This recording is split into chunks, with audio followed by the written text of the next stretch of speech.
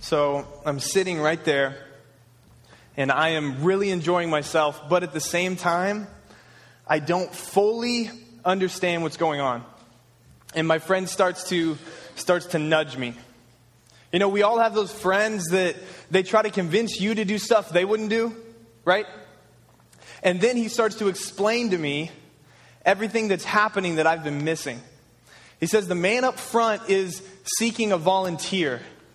And then he goes on to really try to convince me I should be that volunteer.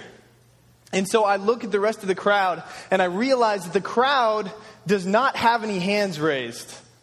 In fact, some of them have apprehensive, even fearful expressions on their face. But my friend just keeps nudging me and keeps saying, you need to do this, you need to do this. And so for whatever reason, I don't remember what I was thinking, I decided it'll be a great idea for me to stand up, raise my hand, and volunteer. And so that's what I do.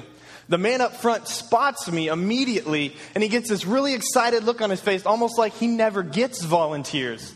Okay? And so as I'm walking down the stairs, I can hear these gasps coming from the crowd. I'm thinking, what did I just do? I approach the man, and we exchange a few words, and we realize we don't understand each other at all. So he starts to give me some gestures explaining what he wants me to do.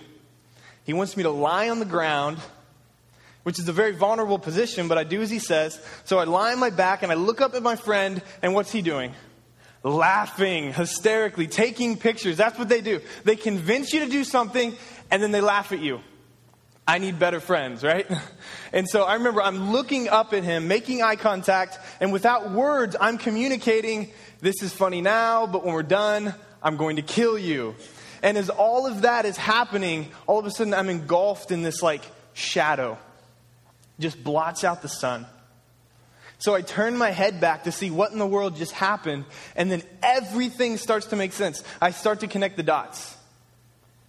Because you see, I'm in Thailand.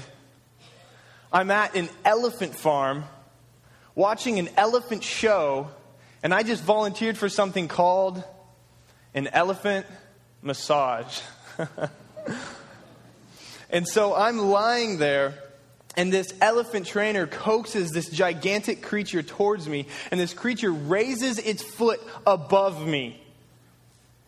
You know, they say your life flashes before your eyes? Well, my immediate and certain death began to flash before my eyes. And that's when the elephant starts to bring its leg down on top of me and ever so slightly just taps my chest. And then it grabs me with its trunk, which I must say is one of the most bizarre things that's ever happened to me. But what do I know? I'm in an elephant massage right now. I don't know what's normal. And so it turns me onto my stomach and then taps my back just a few more times. The trainer, coaxes the elephant away from me. He helps me to my feet. The crowd begins to applaud. I think partly from the fact they're like, oh, he's brave, but kind of an idiot at the same time. And so that's just a memory for me. It is such a distinct memory. And I love to tell that story, mostly because I'm alive to tell that story, right? But one thing I want to make note of is that when it comes to stories, there is no better storyteller than Jesus Christ. I mean, he is the greatest teacher that ever lived, and he is the best storyteller that ever lived.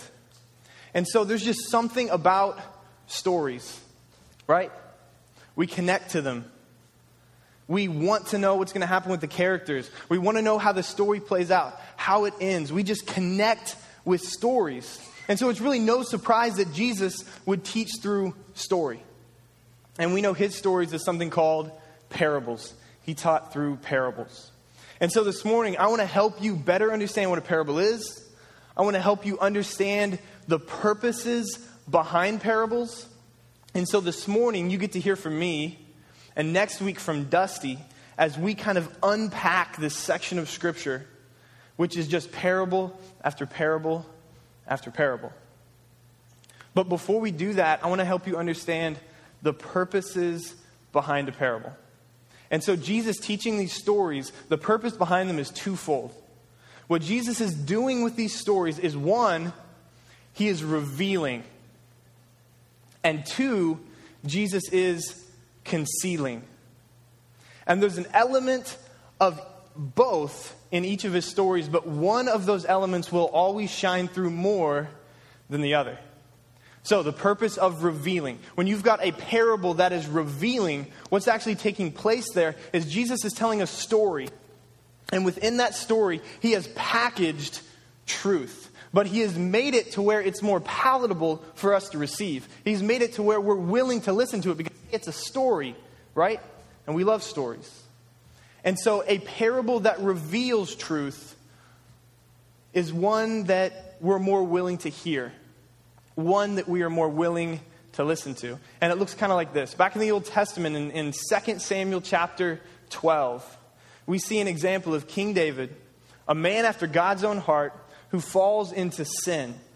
I mean, he falls into bad sin. He commits adultery with a woman named Bathsheba. And then to cover it up, he decides to have her husband Uriah, who is in David's own army, he decides to put this man on the front line of battle so that he will be killed. And so in doing all of that, David decides to deal with his sin in pretty much the same way we deal with our sin. Just sweep it under the rug. Pretend like it never happened. Because it just goes away, right? Well, God deals with sin. Always. So God sends his prophet, Nathan, to the king. And they know each other. They would speak regularly. And so it's really no strange thing that Nathan would approach David. And he says, I've got a story about something in the kingdom that I want you to hear. And David is all ears. So Nathan begins. He says, King, there is a man in your kingdom who is very poor. Yet he has this one young lamb and he loves it with all his heart. He feeds this lamb out of the palm of his hand. His children, they play with this lamb. They just love it with all their heart. And it is the crowning jewel of their small home. They love it. And this poor man, he has a wealthy neighbor. A man that has entire flocks of sheep. And one day this wealthy man has a traveler that comes and knocks on his door and asks for a place to stay and something to eat. So the wealthy man, he quickly decides that what he does not want to do is take one of his own sheep, kill it, and serve it to his guest. So he goes to the home of the poor man. He takes his sheep, the one that's loved by his family, back to his own house. He slaughters that sheep and he serves it to his guest. David hears this and he is just outraged. He stands up and he pronounced the sentence of, this man should be found and killed. Nathan points at him and says, you, king, you are that man. And David realizes his sin. And so packaged in this story is truth. Truth that David was willing to listen to because it came through a story. And in the story, it revealed to him what he had done wrong. And so one of the major purposes behind a parable is to reveal truth in such a way that we're willing to listen to it. Hey, it's a story, but it reveals to us the truth that's behind it. So a major purpose is to reveal. A second major purpose is to conceal. And this is something that really hasn't made much sense to me because I've always wondered, okay, Jesus is a teacher, right? And we've got a bunch of teachers in this church. So what if your objective was throughout the semester to say, you know what, I want to conceal everything from my students? Well, you'd have to find a different career path pretty soon. Because it doesn't make a lot of sense to us for a teacher to conceal, so I've been confused by that. But what we first need to realize is that Jesus is much, much more than just a teacher. He is much more than someone who is just conveying a whole bunch of helpful information. His purposes go much deeper. And so the purpose behind his parables that conceal is this: that Jesus wants to hide truth so that it sifts. So that it will sift through the hearts of his audience so that as this story lands on their ears, they themselves, sort of without even knowing it, will make a decision to leave or to stay. And in doing so, Jesus is separating the sheep from the goat, and he is separating those who are self-seeking from those who are honestly seeking God.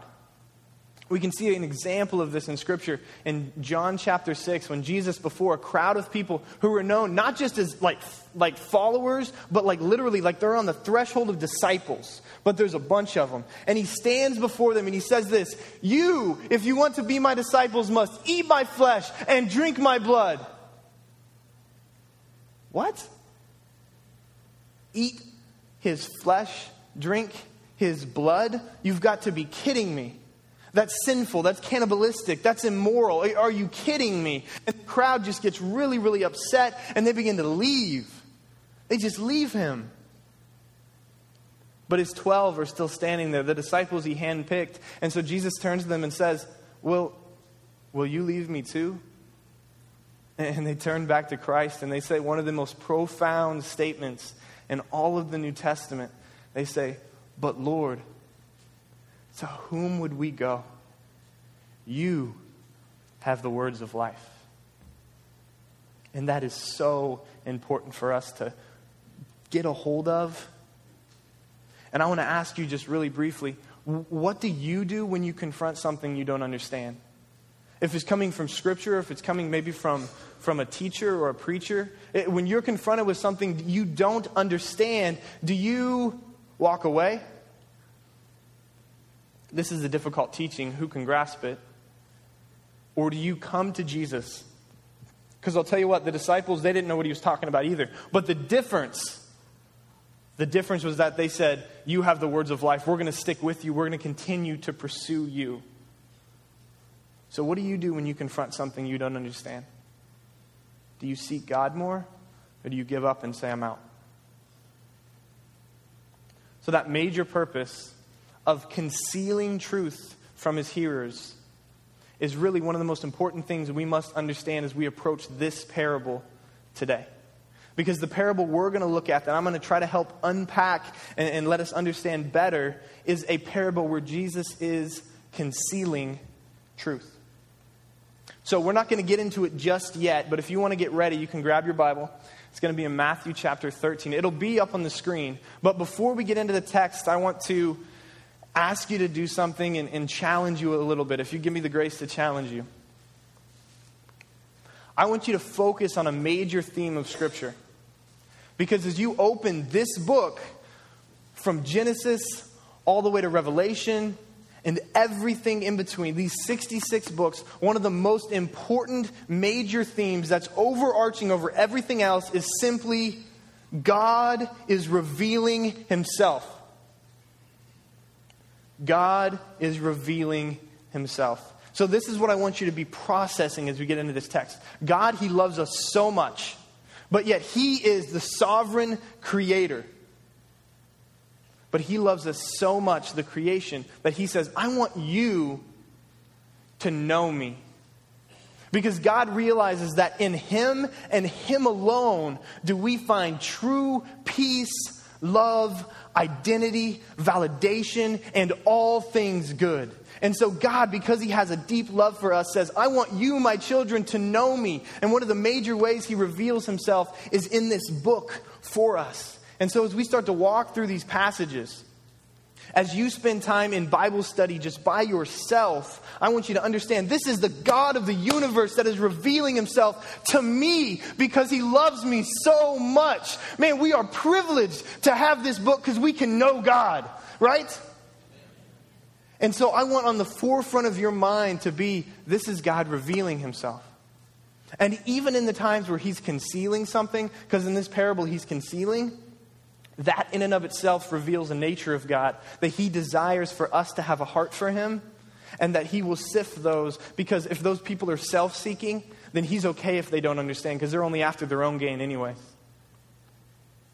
But he wants to know those who have a heart for him. And so God is revealing himself. So I think it'll be up on the screen, but you can turn with me in your own Bible. It's Matthew chapter 13, starting in verse 1. It says that same day, it's pointing back to the previous passage so that you can just understand the context. It's that same day Jesus went out of the house, he sat by the lake, and large crowds gathered around him. So much that he had to get into a boat, and he sat in it while all the people stood on the shore. Then he told them many things in parables. I just want to briefly draw attention to this. He told them many things in parables. So I think that's bringing us back to the fact that within this story, within this string of parables that we're going to get this week and next week, it's as if God is holding out this like beautiful package of, here I am. I want you to know me better. Many things he's teaching through these parables. And I want you to grasp them. I want to grasp them. And so I want to ask you just for a second, where you sit, to just send up a prayer to God silently, just asking, Lord, will your Spirit guide me into understanding? So just take just a second to pray that prayer.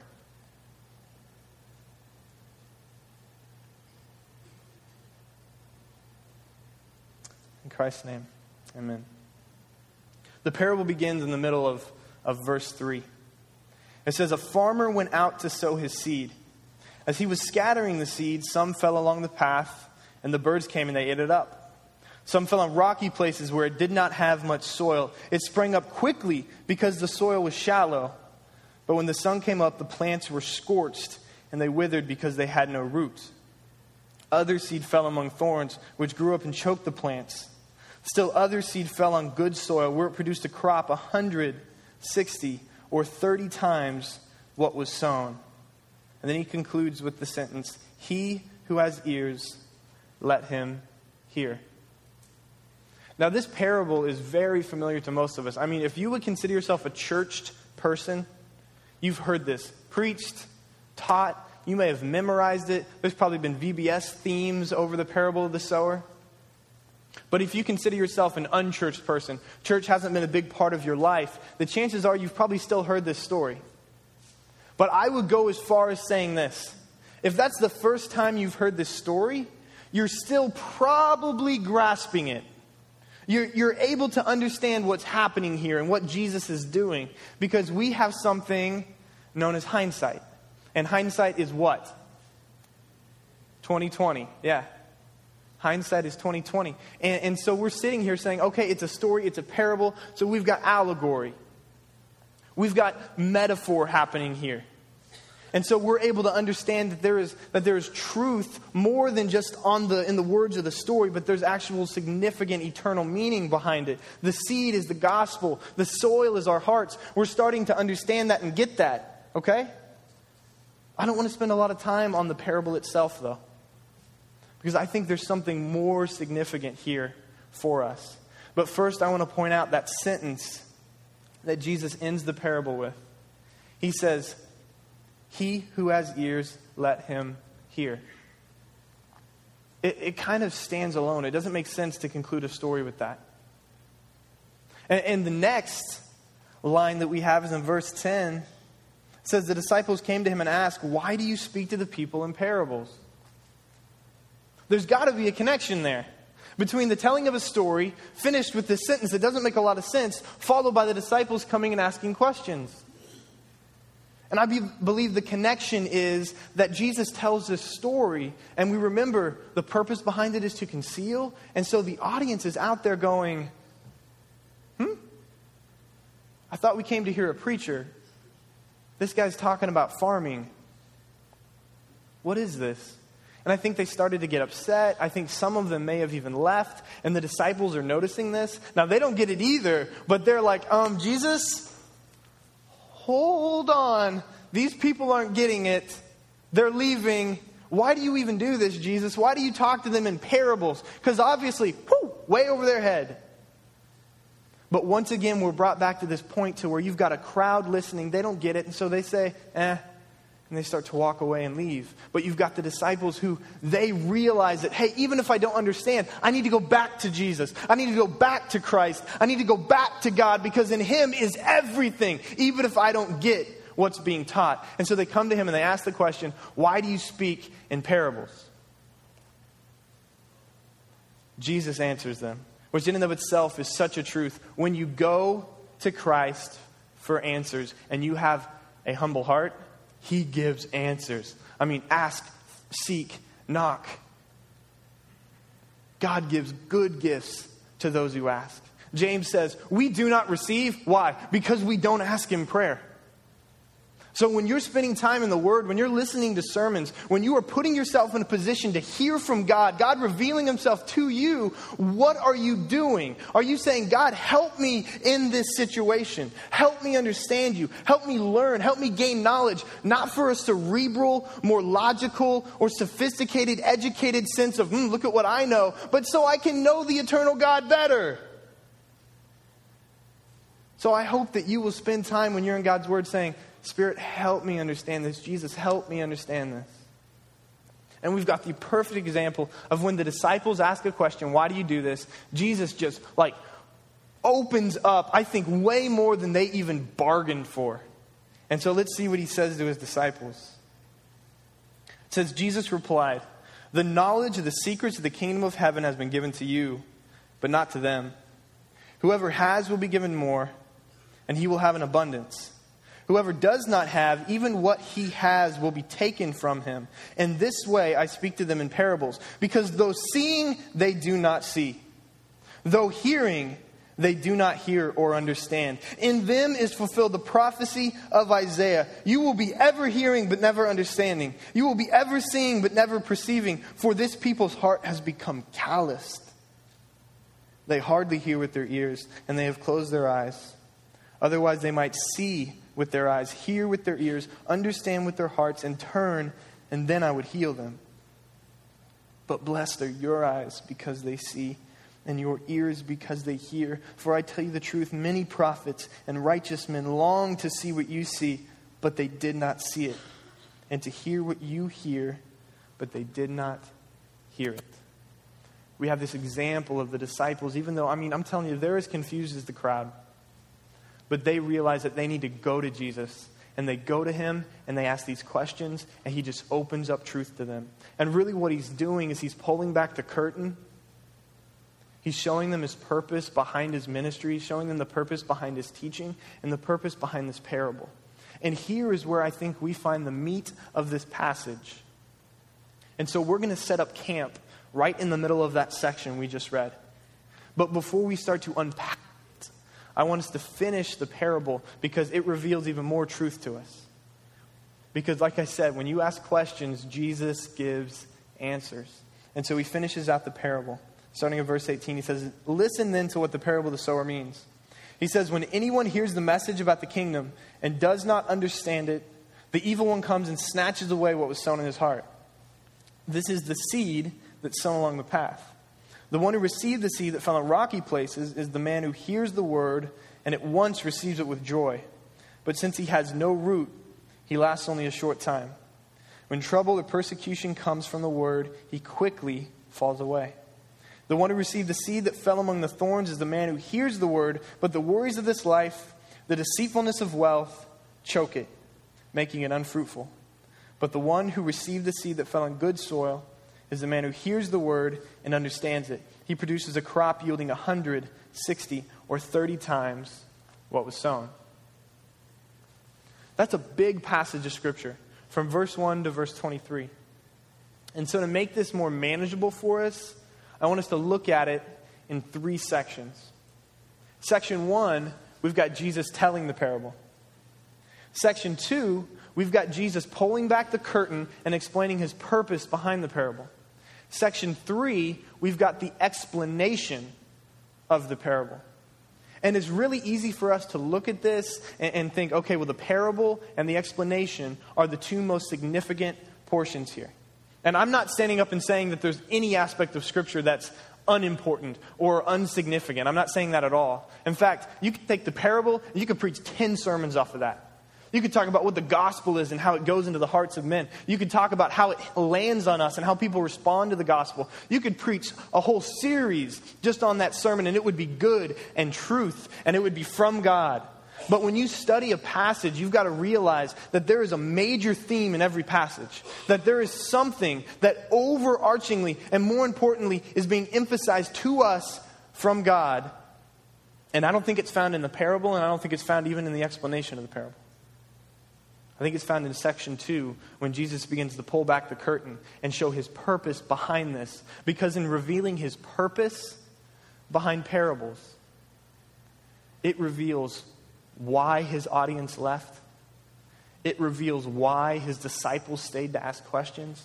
It reveals so much. In fact, what it does for us today, even though our hindsight is 20/20, it reveals for us why so many of us, and man, I'm totally here, fail to hear the voice of God. Fail to grow in our faith. Fail to submit to all that Scripture teaches and all that the Spirit of God would lead us into. It explains that for us. And man, it's humbling, and man, it's convicting, and man, it is talking about me. And it's in this one sentence. And it's the coolest thing that when I started to study this, and this is my wife's Bible. I lost mine. I left it in the bathroom somewhere. I'm trying to find the heart of this passage. And as I'm studying it, I look down, and I didn't do this. My wife did this. It's her Bible. There's this sentence that has brackets around it, and it's underlined. And I keep reading it, and I keep reading it, and I keep reading it, and I finally think, my goodness, that's it. Way to go, babe. Yeah. She didn't even know she was doing that. But she had figured this out. And the crux of this passage, the heartbeat of this passage, is right in the middle of verse 13. It explains so much about the audience, so much about Christ, so much about the disciples, and I'm telling you, so much about me and so much about you. Though seeing, they do not see. Though hearing, they do not hear or understand. You see, that's frustrating, that's troubling, because sometimes we think all I have to do is be present. Just like the audience was present. What's interesting is I've always been confused by this. Because how can you be seeing but not seeing? How can you be hearing but not hearing? I mean, that rules itself out, doesn't it?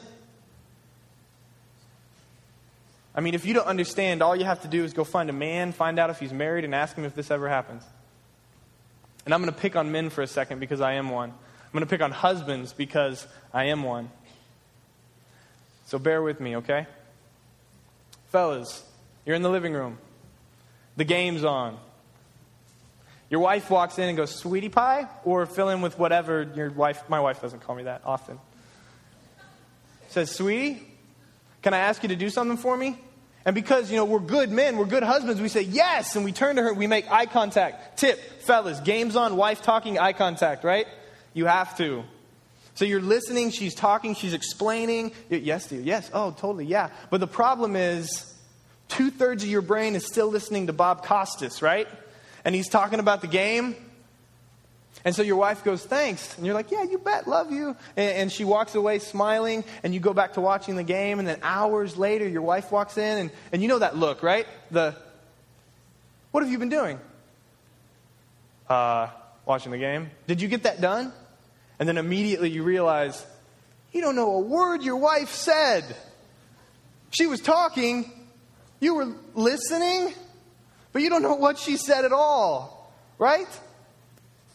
Anybody been there? On either side of it? Yeah. All these wives are doing this. We've all been there. So can you see the truth in you can be seeing but not seeing, hearing but not hearing, right? You can see that? But Jesus is not talking about just being able to hear, a honey-do list from your wife or from your husband. Jesus is talking about spiritually hearing, spiritually seeing. And so the problem is not that we're too tuned into ESPN. The problem is that people are spiritually blind and spiritually deaf. That's the problem. That's the problem that's being spoken here in Scripture. And so it's as if we're all tuned in. We want to hear from God, right? Just like husbands, we want to listen to our wife. We love our wife. We want to make sure we hear her. But the problem is the game's on. We want to hear from God, but the problem is the game's on. You get what I'm saying? And there are so many things in this life that are fighting for our attention, that are fighting for our affection, for our love. And where you find your affection and your love, you're going to find your eyes and your ears. And I think a lot of it boils down to the words of Christ when he says, man, we've all heard it. Where your treasure is, there your what? Your heart will be also. Because where you find your treasure, you find your heart. And where you find your heart, you find that your eyes are tuned into that. You find that your ears are tuned into that. And so I think a very appropriate question for me to ask, for you to ask of yourself more than anything else. This is interactive right now. You need to ask, what's my treasure? What is my treasure? Because there you're going to find your eyes and your ears and your heart. You know, I believe that all people, from the Christian who is completely sold out to Christ to the agnostic and everything in between, they are pursuing the same thing. They want the same thing out of life.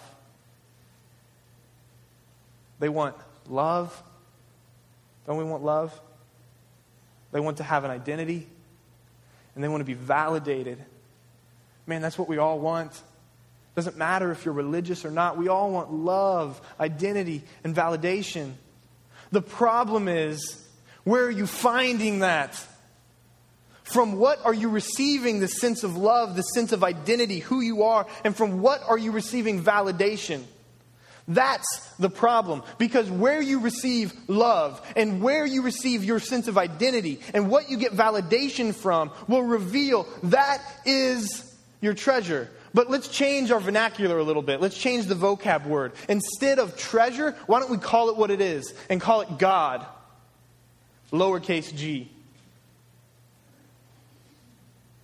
Because you have eyes and you have ears for your God. The problem is so many of us have gods, lowercase g, that are not God, uppercase G. Are you following me? And so I want to help you kind of walk through what this actually looks like. Because I think we need to each identify what is that God that you're serving, that false God, that lowercase g God. Because I've had many and I've got some that I'm still dealing with. And so I want to ask you, is your God your job? Your career? Are you receiving this sense of love, this sense of identity, and this validation through what you do? You know what I'm talking about? That you're good at it. Man, you're good at it. You're successful. And so you get this sense of like ultimate love from people and even for yourself because of your job and how good you are at it. You get a sense of identity like, hey, well, I'm the top salesman, or I'm the best coach, or I'm the best whatever it is, fill in the blank. And that's who you are. Man, we do this in ministry too. We do it through teaching. I struggle with that. My identity is more so about, this idea of ministry than it is about just belonging to Christ.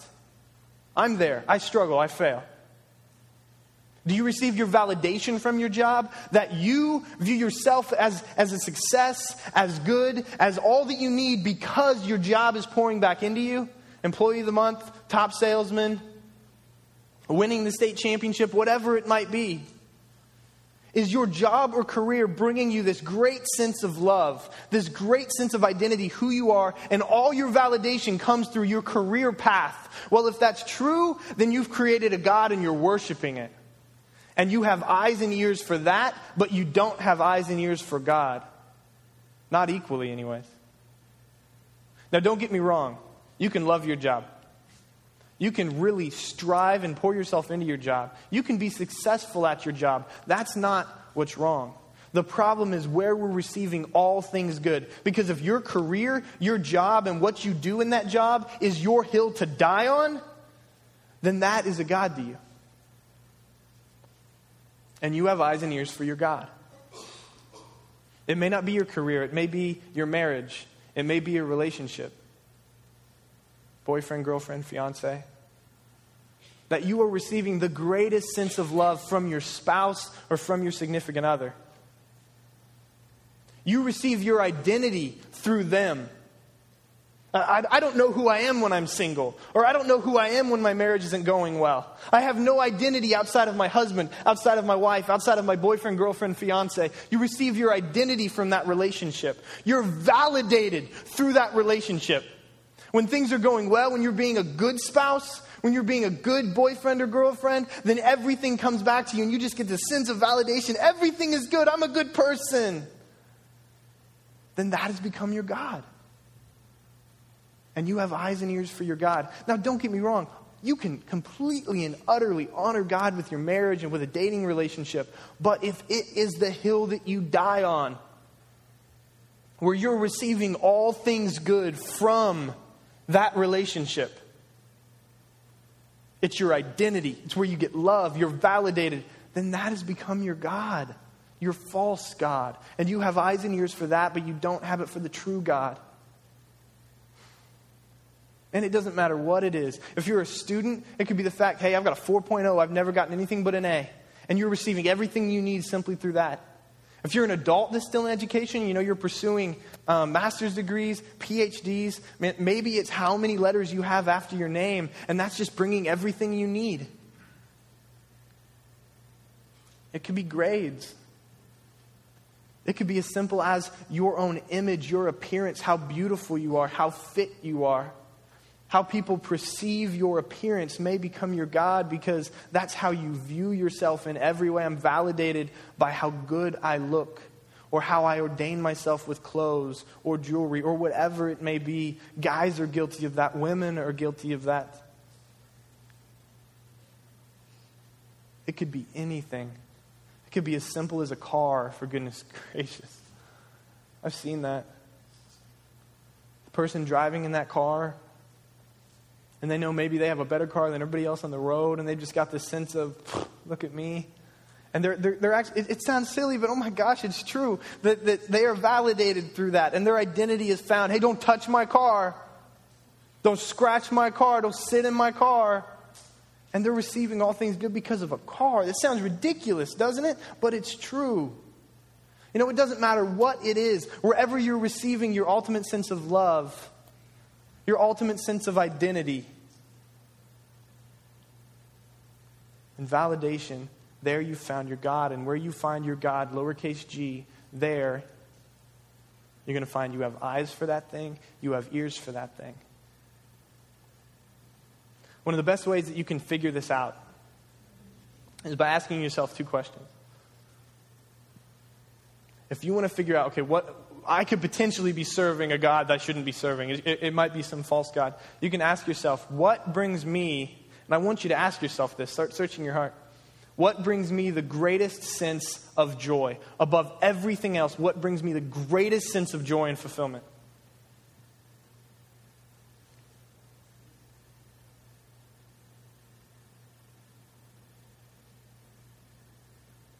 The second question is, what brings me the greatest sense of pain and loss and failure?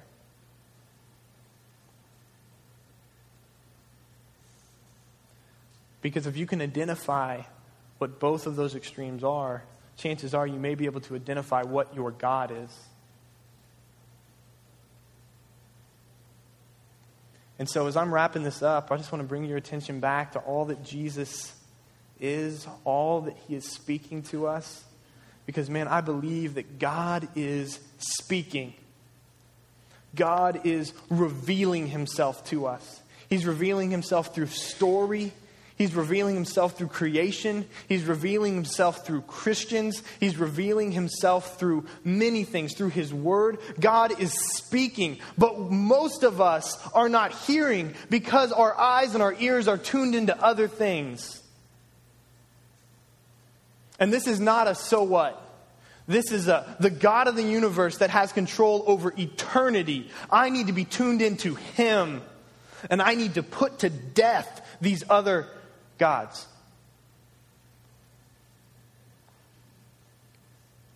And so what this story is telling us is that Jesus has a heart to reveal himself. He has a heart to make himself known to us. And the real question is, do I have ears to hear him? Do I have eyes that see him? And if not, then I think we all need to make some changes in our life. I think we all do. And so as the band is coming out, I want to be able to give you guys an opportunity as they play this last song. Because, man, I'm telling you, as I was studying for this, as I was preparing for this sermon, I mean, this worked on me, I think, more than anybody else. And God was like, you know what, you're going to teach this, and so before you teach this, I'm going to start revealing these false gods in your life. And man, I had moments where I'm like, why am I even allowed to teach this? I shouldn't be. And so what this did for me was it just called me to repentance. And so I'm gonna ask you to come before God for repentance, because I think that is a great starting point. And so if you feel led, I would ask you, come down here, get on your knees. Not that there's anything significant about up here, but it's getting up and moving and doing something. So if you feel led, I would ask you to get on your knees up here and just seek God's forgiveness. Ask Him to begin to speak to you, that you want ears to hear Him, that you want eyes to see Him. Because remember, He gives good gifts to those who ask. And so I just wanted to give you an opportunity to do that and to respond.